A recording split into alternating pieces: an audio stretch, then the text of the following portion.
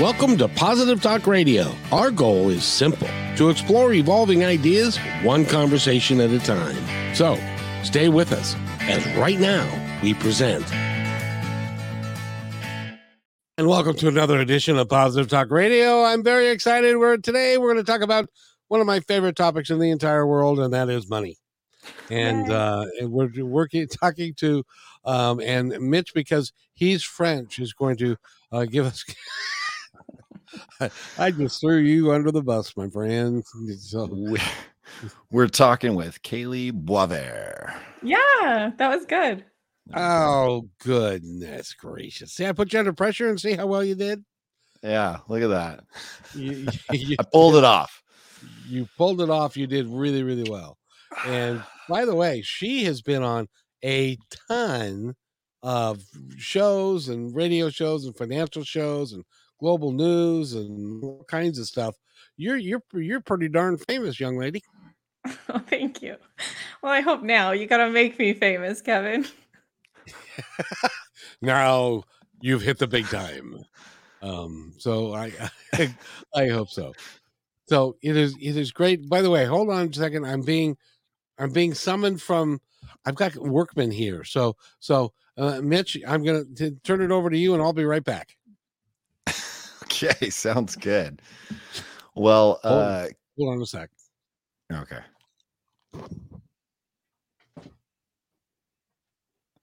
Am I still holding? Just kidding. Well, Kalee, how's your day going? It's good. Good. How are you? Good. I like your boots in this picture you got on here, the Make Money Your Thing. Mm-hmm. Yeah, that's great. My mom bought me those. I was like, I need something pink for the photo shoot for my book cover. And so she was like Boxing Day shopping, and she's like, I found these and they're on sale. And my mom likes a good sale. So I was like, my those mom might too. Work. They definitely pop. And I like how they match the last part of your thing. Make money your thing. Yes. So I love this. Well, how long have you been doing this? So I've been in the finance industry for about 15 years now. So right out of university, I was, I did like the business undergrad and very focused on like finance numbers. That's always been a passion of mine. So right out of university, I started in the industry and I loved it. Like right from the get-go, I was like, okay, this is where I'm meant to be. Like it's, I'm surrounded by numbers, but I also get to work with clients and talk to them about money and finances, which I really enjoy. Like I love having these conversations about money. And to me, it's very fulfilling. Like it's, getting to see people kind of from where they start feeling maybe stressed and overwhelmed and kind of feeling all over the place to like getting them on a clear plan and having them actually take action and execute on it. It's huge. And I get to see kind of what that translates to too, like, cause you get to work with them throughout the process. So it's a fun job. Yeah, no, that's really cool. I like that. I think everybody out there listening and they have some sort of aspect of financially that, they either have somebody already involved that's hopefully helping them, or the ones that just don't have that education or that knowledge like you have, and being able to walk somebody through that process and help them. I like your see on here. You chose to become a financial advisor to empower and support women and to put an end to their money related stress. And yes. I know that that's a big stress for a lot of people out there is money. And we've had a lot of the last couple of years going back to, however far back, but even, with COVID and businesses shutting down, and there's been, people getting laid off. And so your services and what you do is probably even that much more important than maybe it ever was before. And is definitely, that's awesome to see. It's something much needed. So I'm excited to hear from you and hear more details of what all you do and how you're helping people. So I love it. I love people helping people. Yes. I love it. And you're right. Yeah. I would say money's like probably at like an all-time high stress point right now, I think, or, I kind of find that in the conversations I'm having. So yeah, hopefully this does serve to like, help people sort of lessen some of that stress. Yeah, that's great. It's amazing when you think about, now, I'm not sure. Now I know you're in Canada. Yeah. I'm hopeful the Canadian schools are doing some more things with money and money training in their schools than they do down here, because they don't even teach you how to balance a checkbook or how to open a bank account or any of the rudimentary things that you really need to be able to do, or how does credit work. They don't teach you that until you figure out that you're way over your head and you're going to be paying off that $4,000 debt. You're going to pay $12,000 on it and whatever. So in Canada, are they better than they are here? Unfortunately, no. So yeah, like we can kind of say where the stress is coming from. It's we're not learning this along the way. Like we're not learning this in elementary and college, and it really is like a crash course when you're a grown up and you're making actual money, and then all of a sudden you're like paying all these bills, and it's scary because like it's when you're out on your own and you're starting to work and pay things, like if you don't have enough money in your account, like what are you going to do? Like you probably don't want to have to go back to the bank of mom and dad and things like that when you're adulting. Kevin did. Kevin, you got a question? Go ahead, Kevin. Mid-30s, and they still don't know how to manage money. It drives me crazy because when I was growing up, we didn't have any, and so if you couldn't manage it, you were in big trouble. But kids today, but people, for whatever reason, they don't seem to understand how the principles of money work. And I know that you work with people to teach them how to do that and to put together things like, I don't know, the B word, a budget. And why are so many people having trouble putting together a budget? Yeah, good question and good point. I think it's like they have like high expectations or some sort of idea of what like a budget should be. It's almost like there's some sort of criteria and they have to make it exactly right, and it's that perfectionism creeps in and they're like, "Nah, I don't even know what to do," and there's supposed to be a way I do it and stuff. So then you avoid it, right? Because it's like I don't even know where to start. And then, of course, it's easy to just be like, I'll do that another day when I figure it out. So never, think that there's some sort of like magic tool or something like that. A budgeting is simple as like grab a piece of paper, or if you're more of a tech person, like open an Excel document online. And then just literally like write down or track what you spent in a month. So, if you only have one method of payment, like a bank card you're using, that's probably a lot easier. If you have a couple credit cards, a bank card, you're probably going to have to pull data from each of those places, but just look at a month, like a past typical month. And again, you're just going to write down what you spend, and then you can like sum it up on Excel and it does the work and the math for you. But it's simple math, right? It's addition. And that's all you really need to know how to do. And if you write it on a piece of paper, you might need to use a calculator, but that's really what it is. And I would say like the majority of people are not doing that.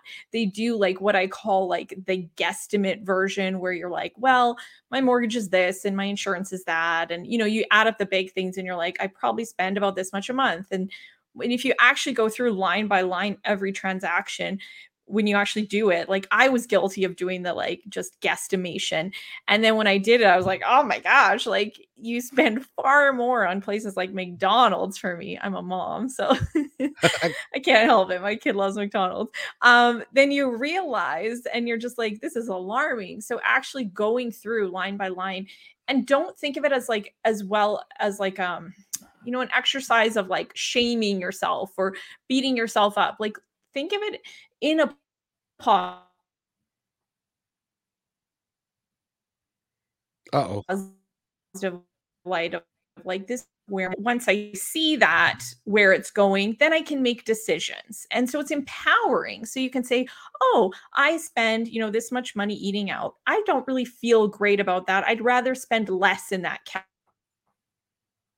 that. And I'm going to try to spend less and be, mindful and focused on that, because I'd like to have more money to go on vacations and things like that. So that's all a budget is. Like, just get a piece of paper, get a spreadsheet started, write everything down, every single transaction. And then if you want to take it like up a notch, you can categorize things and do all sorts of stuff. But even the very basic, it's going to serve you so much to do that. Go ahead, Mitch. No, I mean, I was going to say, I think that, where it starts, you think about going back to like what we were saying about school. They don't teach anything about it. I mean, I took home ec, which I've found is something they don't even teach anymore. I learned how to do laundry, how to sew, how to cook, and I never really, and it really comes down to the parents, teaching their kids. It's like you kind of have this where it's like, okay, you turn 16 or whatever age and you start making money. What you do with that money is unless your parents are involved and they're kind of giving you a rundown of what, balancing a checkbook, your budget, and what, savings and what to do with it. And not every parent, unfortunately, does that. And I think it's a very missing piece in school. There should definitely be some sort of financial class or some sort of something, at least an elective, that gives you a breakdown of at least the basics, because you see, yeah, I mean, I have a teenager and, that's my dad, I used to just, what are you doing? He's like, I'm balancing the checkbook, and he'd write everything down. And it was, we had a budget and we didn't have very much money growing up at all. Yeah, not at all. And so I appreciate the fact that I was taught those things, but I also think about, were other people taught those things, because kind of like you're saying, the guesstimate, people are like, oh, make money. And then it was just like, I spend it until it runs out, kind of thing. And then you hope that you don't run all the way out to where you go negative and you get overdrawn. And then there's fees and this, and you can easily go way backwards very quickly. And I mean, and I still had things that, when I was younger that I dealt with, even with my knowledge of things, that I was like, wow, I should have done this better, or should have been more articulate. And I did self-learning on, a number of different things. But anyway, my whole point of it was that I think it's a huge missing piece. And it's something that should be taught when you're in your, mid to late teens, at least when you get a job. It should be a conversation that takes place before that happens. That's my opinion. Absolutely.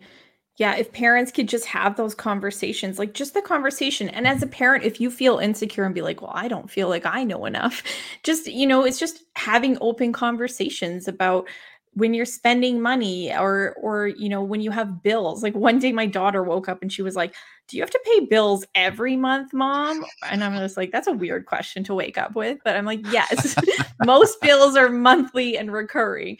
So it's fun with like an 8-year-old, and she's planning, right now she just got like her Amazon package where she ordered a bunch of Croc charms, and she's going to make a store and sell them. And she's talking about what she'll sell them for and stuff. And I'm just like, that's amazing. And she's 8 years old, and she's, this is fun, and she's learning these things and doing these things. And, she's not going to like hustle people and overcharge for these Croc charms. She's very reasonable. I was mindful of that. But, it's just letting our kids do those things because it's a safe environment. She's like getting to start a business in a safe environment where like her success or failure is not going to be like, we're not going to have a roof over our head, right? Like, so it's good. It's, let kids experiment when they're children and in their teen years, because that's the time to do that and make, mistakes and learn things, because it's less of a, forgiving environment in our adult years if you miss a mortgage payment or something like that.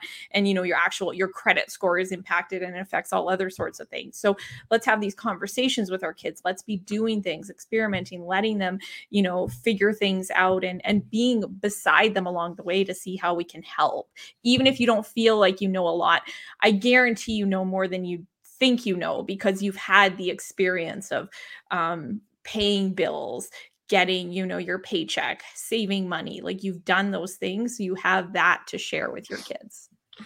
I need some advice, if you would be so kind. When I was a parent and my children were younger, I started giving them an allowance, and I would give them like, okay, here's what you get for the week. It's like $10. I said, make sure you're judicious about how you use it, and so it'll last the entire week. One kid put it in his pocket, and the next Saturday it still was in his pocket. The other kid, it was gone by noon that day. He has led his entire life that way. It's anytime he gets a nickel in his pocket, it's gone. How could I have changed? How could I have done differently to keep him from doing that himself? Because ultimately it cost me money, because he would then come to me later on in life and say, I always know when he calls me at a unique time, that's when I know that he's got troubles. And so and he'll say, Dad, how are you? I'm fine. How are you? Well, there's this thing going on. And so anyway, but how do The you tone teach a change. kid? Yeah, I need some money. Well, what's going on. it's gonna. But don't worry about it, Dad. I don't need to eat until Friday. Is that when you get paid? Yeah. Well, it's Monday. You're not going to eat from now until. Well, I suppose I could have noodles.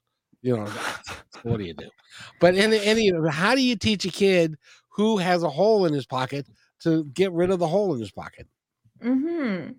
That's a good question, and very interesting that, like, you made that observation early on and it carried through to adult years. Like, that's very interesting to note for parents of like, yeah, can we intervene? Like, this is almost kind of experimental and being like, is there something to this? So, by all means, like, nothing against you. I bet, you're doing the best you can as parents. And I like the idea of allowance. And again, it gives them a safe space to kind of spend money. And then when they run out, they realize, okay, I have to save it to make sure it makes it, or I have to wait till next week. So, I think it's very interesting to like acknowledge that there are going to be differences in personalities between like people and how they deal with money. And I think we really see that like in relationships too, like the differences, right? Because there's oftentimes like in husband, wife, or whatever pairing scenarios, it's like one's the super diligent, like you said, and then the other one's exact opposite. And that leads to conflict because they're so different with their money and money beliefs. So I think it's, communicating um and kind of getting to like the bottom. Like I believe in like looking at more of like the inner work of like, where is this coming from? Like, when he's buying things or spending money, is it something to do with like the feeling he gets? Or is it, when he's stressed or things like that? And actually like dig into that, because there's probably some more work to be done. And I believe this with like everyone, that we can do a lot of internal work with where we're at with our money. Like for me, it was, I grew up with a single mom and money was really a struggle. So I took on a lot of like those beliefs, and that money should be, I figured it should always be stressful, and it's almost like money drama or something. And when it isn't hard and whatnot, I get like worried, and it's almost like I'm inviting disaster because I expect that or something. So I've had to do so much work on my own, even to things like a worthiness factor. When you grow up and you don't have a lot of money, sometimes it can lead to like as a child and that mindset of like when you're keep hearing like we don't have enough, or it's never enough kind of thing. It can almost be like an internalized shame of like, I am not enough because my family doesn't have money and I don't have money and things like that. So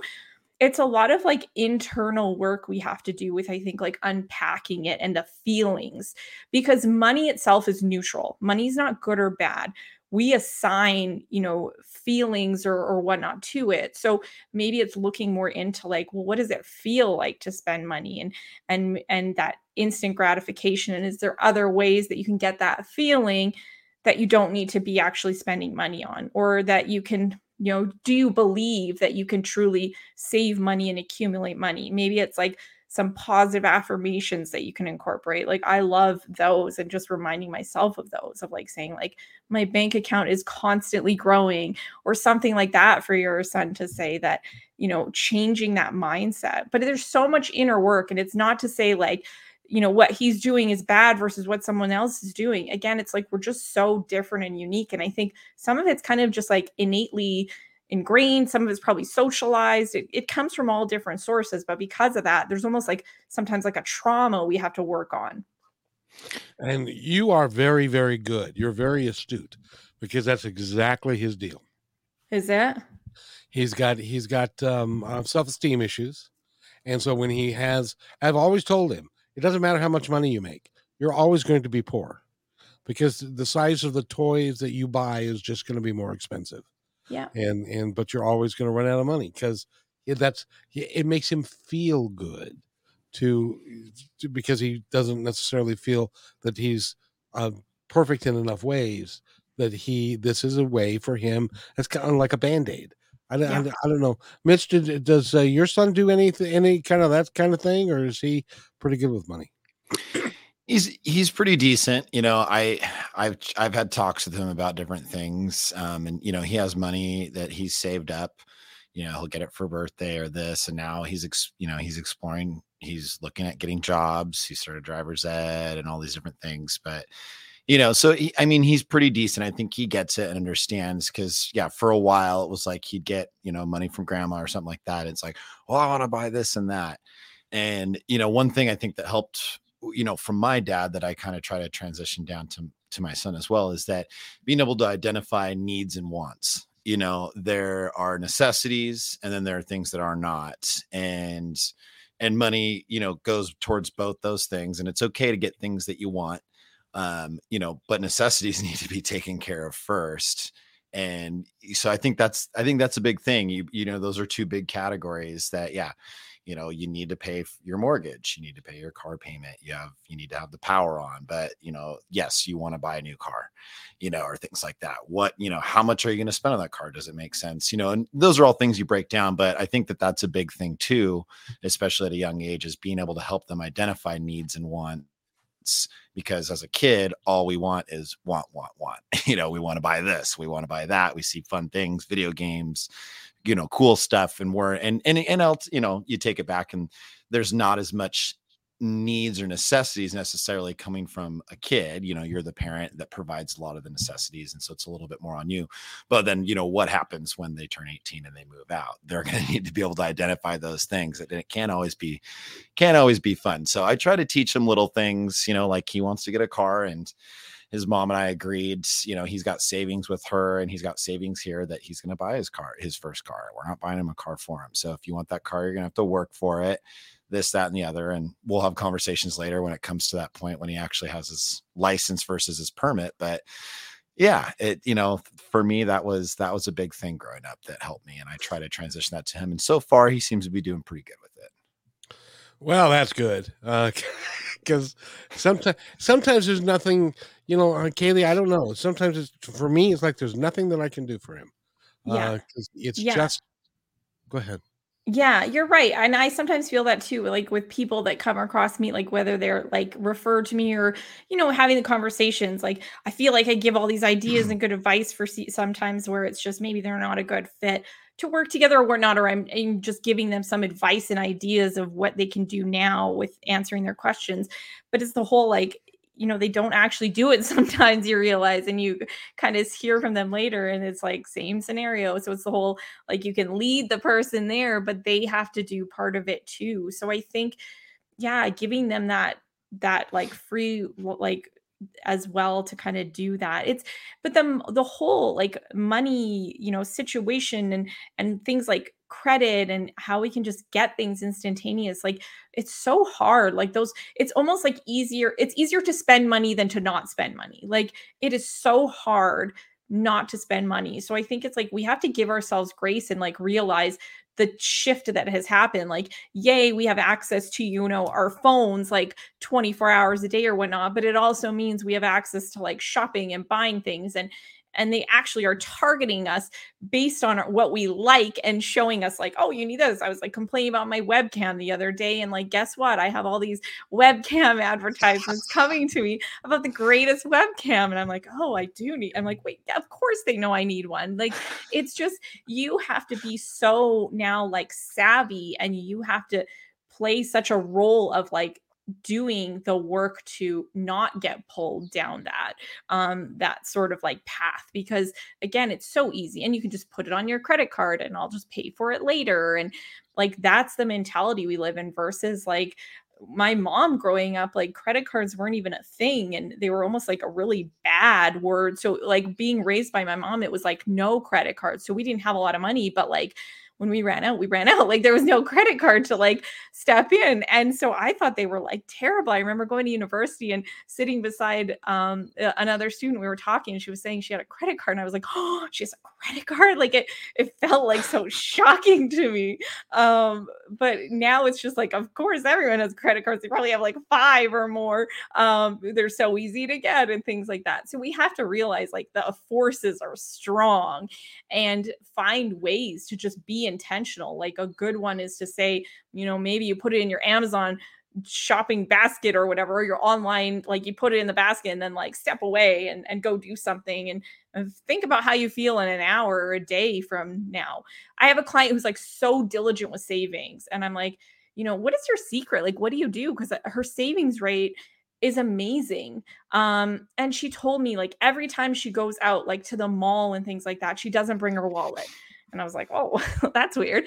But she says that way it's like she can see. And if there's something she really wants, and it's like, she goes home, and if it's like 3 days later and she's still thinking about it, then it's probably something she really wants. And she says most of the time, she isn't. So it is like, think about our behaviors. And if we can assess like what we've bought and what, the thought process and things like that was behind it, a lot of the stuff you look back on, you're like, I didn't even need that. Why did I buy that? And so it's like, how can we stop? How can we do something to put a pause there that we can go think about it and use that like more rational part of our brain? Because there's probably some science to like, we're not even using our brain fully when we're doing that. And we're just like, click, click, bye. Exactly. So let me ask you, if I was to come to work with you, what is it that you would do for me? Are you a full financial planner? Do you do all of that and try and keep people away from themselves? Yeah, well, I hope to. Yeah, like I feel like we're like the jack of all trades sometimes of financial advisors. Like I was reading this article about what financial advisors do, because I'm like, sometimes it is really hard to describe what we do. And it was basically, the article ended up just saying like what we don't do. Like it was like, okay, financial advisors, they're not going to do your taxes for you, and we're not going to be able to write like a will or something like that, because obviously those are the roles of an accountant and of a lawyer. But really, like some of the conversations I have can be anything in between, like, and age wise, the people I work with are all over the map too. So it's, from like kind of the sort of, I guess, like to simplify it, we're working with clients to understand their goals, the things they're trying to achieve, and then understanding, net worth, where they're sitting at today, where they want to get to, and doing that planning to find out how we can help get them there.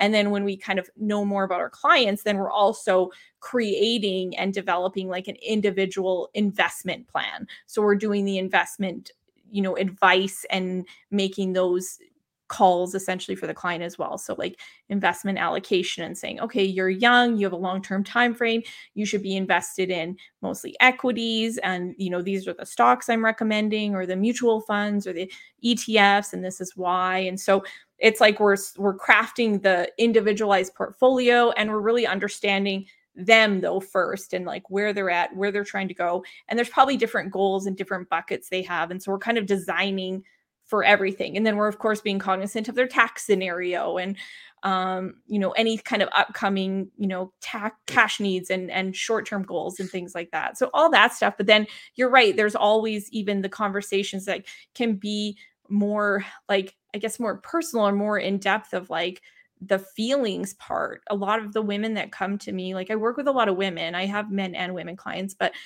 primarily I work with a lot of women. And a lot of it's like the feelings that come about for them with money. And so sometimes we're just having conversations about like money mindset, and where they're at, and what is their biggest like pain point and stressor, and how we can work through that. Sometimes it's more just the financial literacy piece, and really helping them get engaged and understand a concept and what we're doing and why we're doing. So we do like lots of different tasks. But it's fun. Like I love that part of it, because it's different dependent on the person I'm working with and where they're at in their journey and whatnot. So it's very personalized, but yeah, and very like holistic, looking at the whole picture. Mitch, I don't mean to scare you, but you're a young guy. I keep saying that, don't I? But you got a long time to save and stuff. But how much should he save between now and retirement to be able to live a life that he would love to live? Good question. Do I know how old Mitch is, or do we give out that information? Can we get an approximation? We'll say he's someplace between 30 and 40. Well, how about that? Okay. And when do you want to retire? Oh man, tomorrow. If it's Social Security, he won't be able to retire till he's 70. Okay. Yeah, so you obviously the onus is really on you. We can't rely on like I'm in Canada, we have Canada Pension Plan, you guys have Social Security, very similar. And when we look at those numbers, frankly, it's not enough.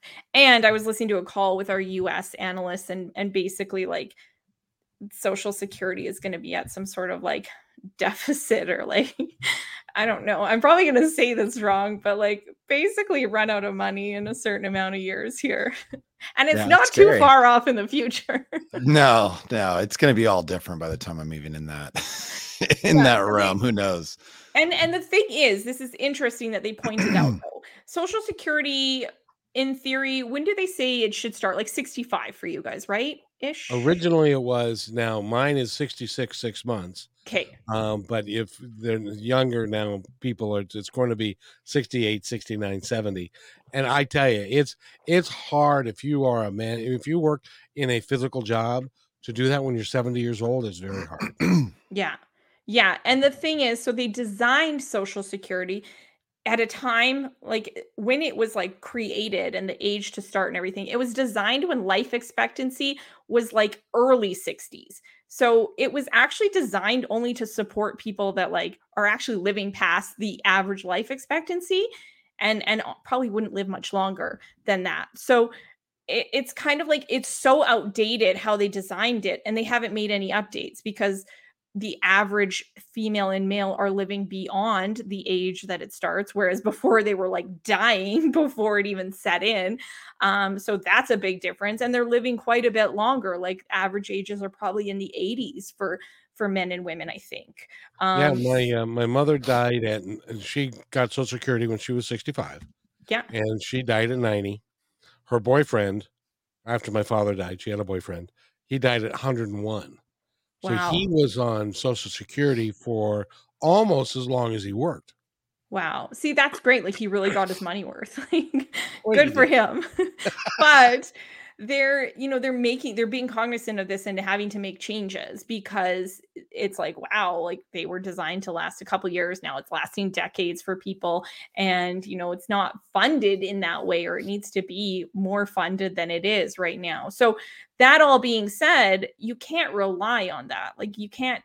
And us here in Canada, same thing. CPP is actually lower our like maximum amount than you guys get. So you can't rely on that. And like with inflation and things like that, you look at how much it is and the cost of living, you're like, that's not going to fully support anyone. So you always have to think of, I would say, like that the onus is really on you. Like do the work you can do. So if you're with an employer that contributes to a 401k and you can, does a matching, make sure you're maximizing that. Don't just like say, oh, I need the money, I'm going to take it, versus having it put away. Like if that's free money, you're essentially doubling the money by getting their contribution matched to yours. And it's huge to be doing things like that.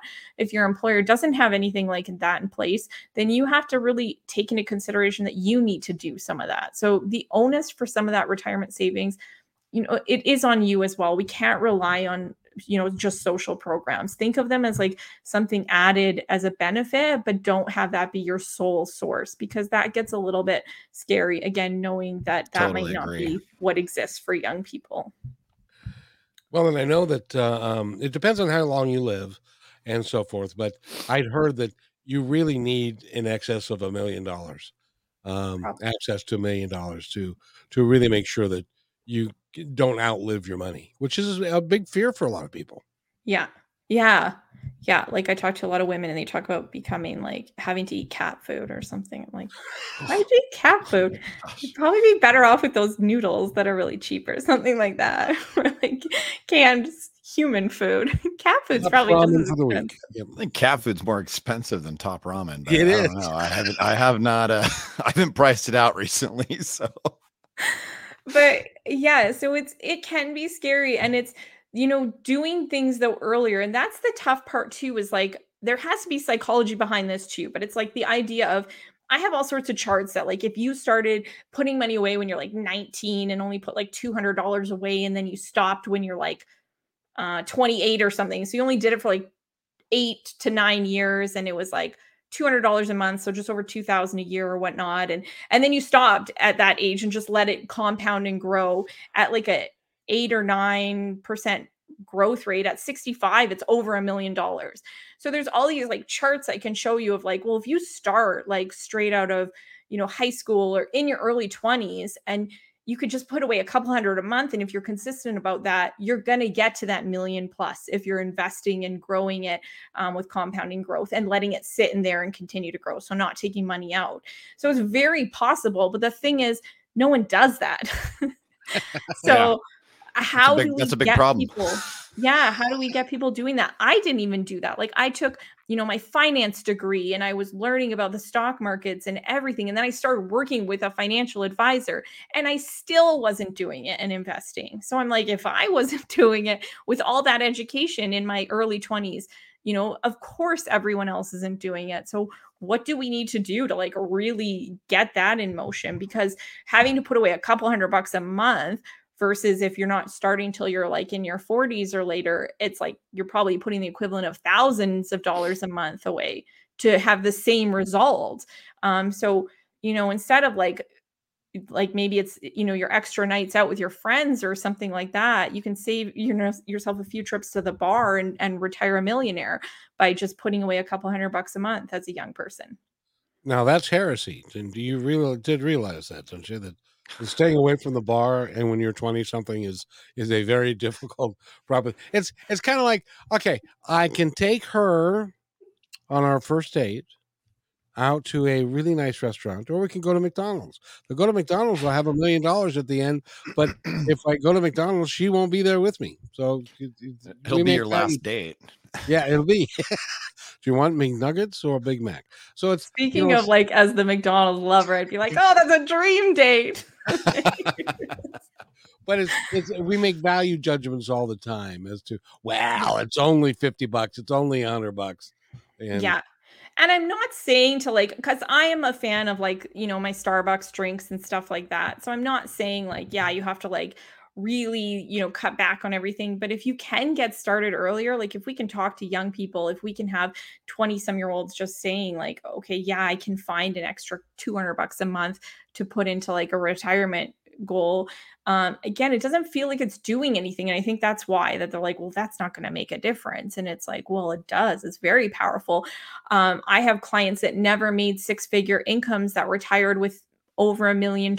And people would think you have to earn a lot of money to have millions of dollars. And that's not the truth at all. Like there's a book called, I think it's called The Millionaire Next Door or something like that. And it actually analyzed real life millionaires to see their lifestyles. And they didn't buy brand new cars. They didn't buy the nicest houses and things like that. So that's like the kind of like reality of what's necessarily like a millionaire's life is like some sacrifices have to be made. So it's kind of a decision of like, do I want to do that? Or, do I discipline and education and yeah. And all of that stuff, and the value of compound interest. It can be a wonderful thing. It can also be a horrible thing if you are. It's like my this child that I had. He would incrementally, and I told him not to do this, but he would do it anyway because he'd run out of money, and because he miscalculated. So he would just, it's only $50 on the credit card. It's only $75 on the credit card. It's only $150 for camping this weekend on the credit card. But what he didn't realize was that his minimum payment was $25. And so that didn't even cover the interest at the end of the day so I explained to him when I gave him a sizable chunk of money to pay that off. I said, you realize that you'd have been paying that for 15 years? Just to get that down, and you'd have paid about $20,000 to pay 6. But people don't know that. That's why it's important for them to talk to you. One of the reasons why is because you've got a couple of books out. Yeah. Make money your thing. Ditch the shame and design your dream life. How long has that one been out? It's coming. So it's available for pre-order now. It comes out July 11th. So I'm very excited. I can't wait. It's something that I worked on. It feels like forever ago because it's like the process of writing and publishing. It's a long process, but it's something I really am proud of. Like I put together, it's kind of like to me, like the workbook or the like what I would share with anyone about what you need to know about money and investing, like what that is. And it's taking examples of like real life stories of clients I've worked with and my own stories, to help kind of make it, I guess, more relatable, more engaging, and try to make it fun. Because I think some of the finance books can be a little bit intimidating and overwhelming sometimes, and feel like some of the things they're telling you to do might seem a little complicated or out of reach. Like some of them might be focused on buying real estate and things like that. So I think Make Money Your Thing is for people like from all walks of life. About It's just about building confidence when it comes to our money. Because again, like the biggest thing I see, and we kind of talked about here, is like, how can we get the people to take the action? Like, we know we need to start early. We know we need to invest and have compounding working for us.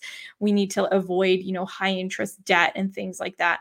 But why aren't we actually doing it? And I think some of it is like a lack of confidence we have, feeling like, well, we don't know enough, and that almost leading to like procrastination, or again, feelings of shame, where it just almost like paralyzes us to not do anything. But the best thing you can do for your money is take action. So Make Money Your Thing. It's the hopefully the answer to that, to build confidence, to get people actually taking the steps and doing the things. And I like what you're doing, because you've got a book for adults, Mhm. and you got a book for kids that will Money Wise, Marbles, Mabel. Bursting Bank. Mabel's? Yeah. Mabel's? Yeah. Thank Money Wise Mabel's Bursting Bank. Yeah. And that's a kid's picture book, and it comes out in September. So right in time for back to school, but it's available for pre-order as well. And yeah, a kid's picture book about a little girl who fills up her piggy bank.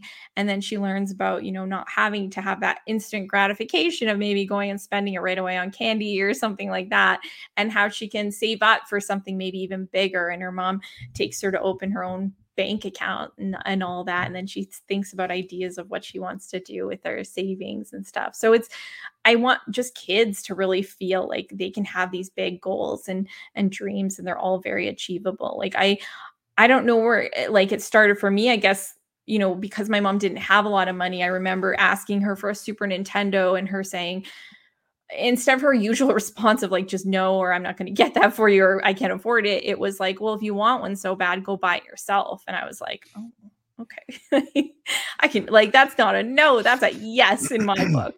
So it was saving up and like putting away all sorts of like birthday money I was getting and Christmas money and things like that. And it probably took me like over a year, but I saved up enough and I bought that Super Nintendo all on my own.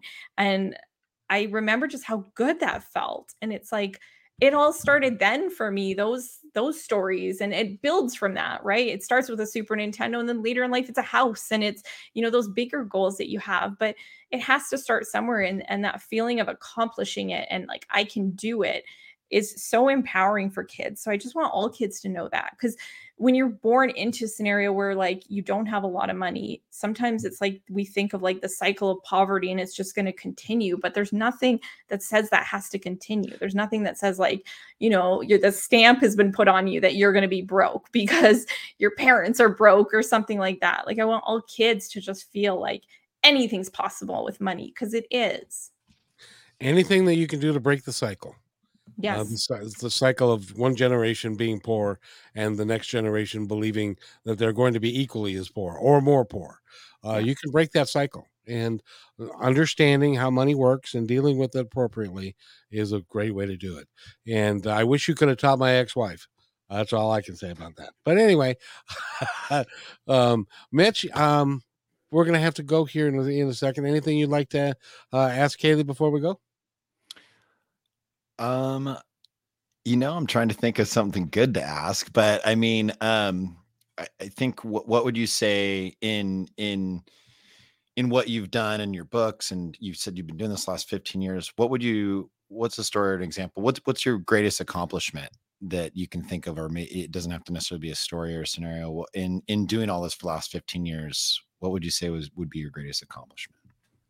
I think it's the fact that I've done it as a single mom too. Like I have an 8-year-old and a 9-month-old, so a new little baby boy. And it was all still possible for me in these scenarios too. Like I've built my business, I've written books, I was writing Make Money or Thing because I got a publishing deal, and then I was pregnant with him, and I was like, oh, how am I going to write a book while I'm pregnant? Like my brain's not even working, and I did it. And so I think it's just, I don't know, I'm so proud that I was able to do all my career ambitions and what I have like want to achieve there, and then also get to be a mom and not have one sort of erode onto the other or like make one not possible. So I'm a single mom and I still do all this stuff. And of course it's a balancing act. And of course, sometimes, some days are harder than others, but it's just, I'm so proud to be able to do that. And, I love my kids. And I think with my money and finances, everything I do, I feel like it's for them and what I want to give them and teach them.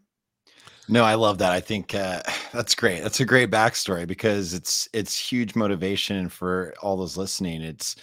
You're an example of what can be done, what you can accomplish when you put your mind to it, when you're passionate about something and you have all these other things going on and being a single mom and kids. And you have two, I just have the one, but I know that it can be super difficult. And from what I see and all the things that you've done, I think that was a good, that was a great accomplishment in the last 15 years. That's awesome. So by the way, Mitch, that was a great question to ask. And it opened up a whole new thing that we're not going to have time for, but I just want to congratulate you.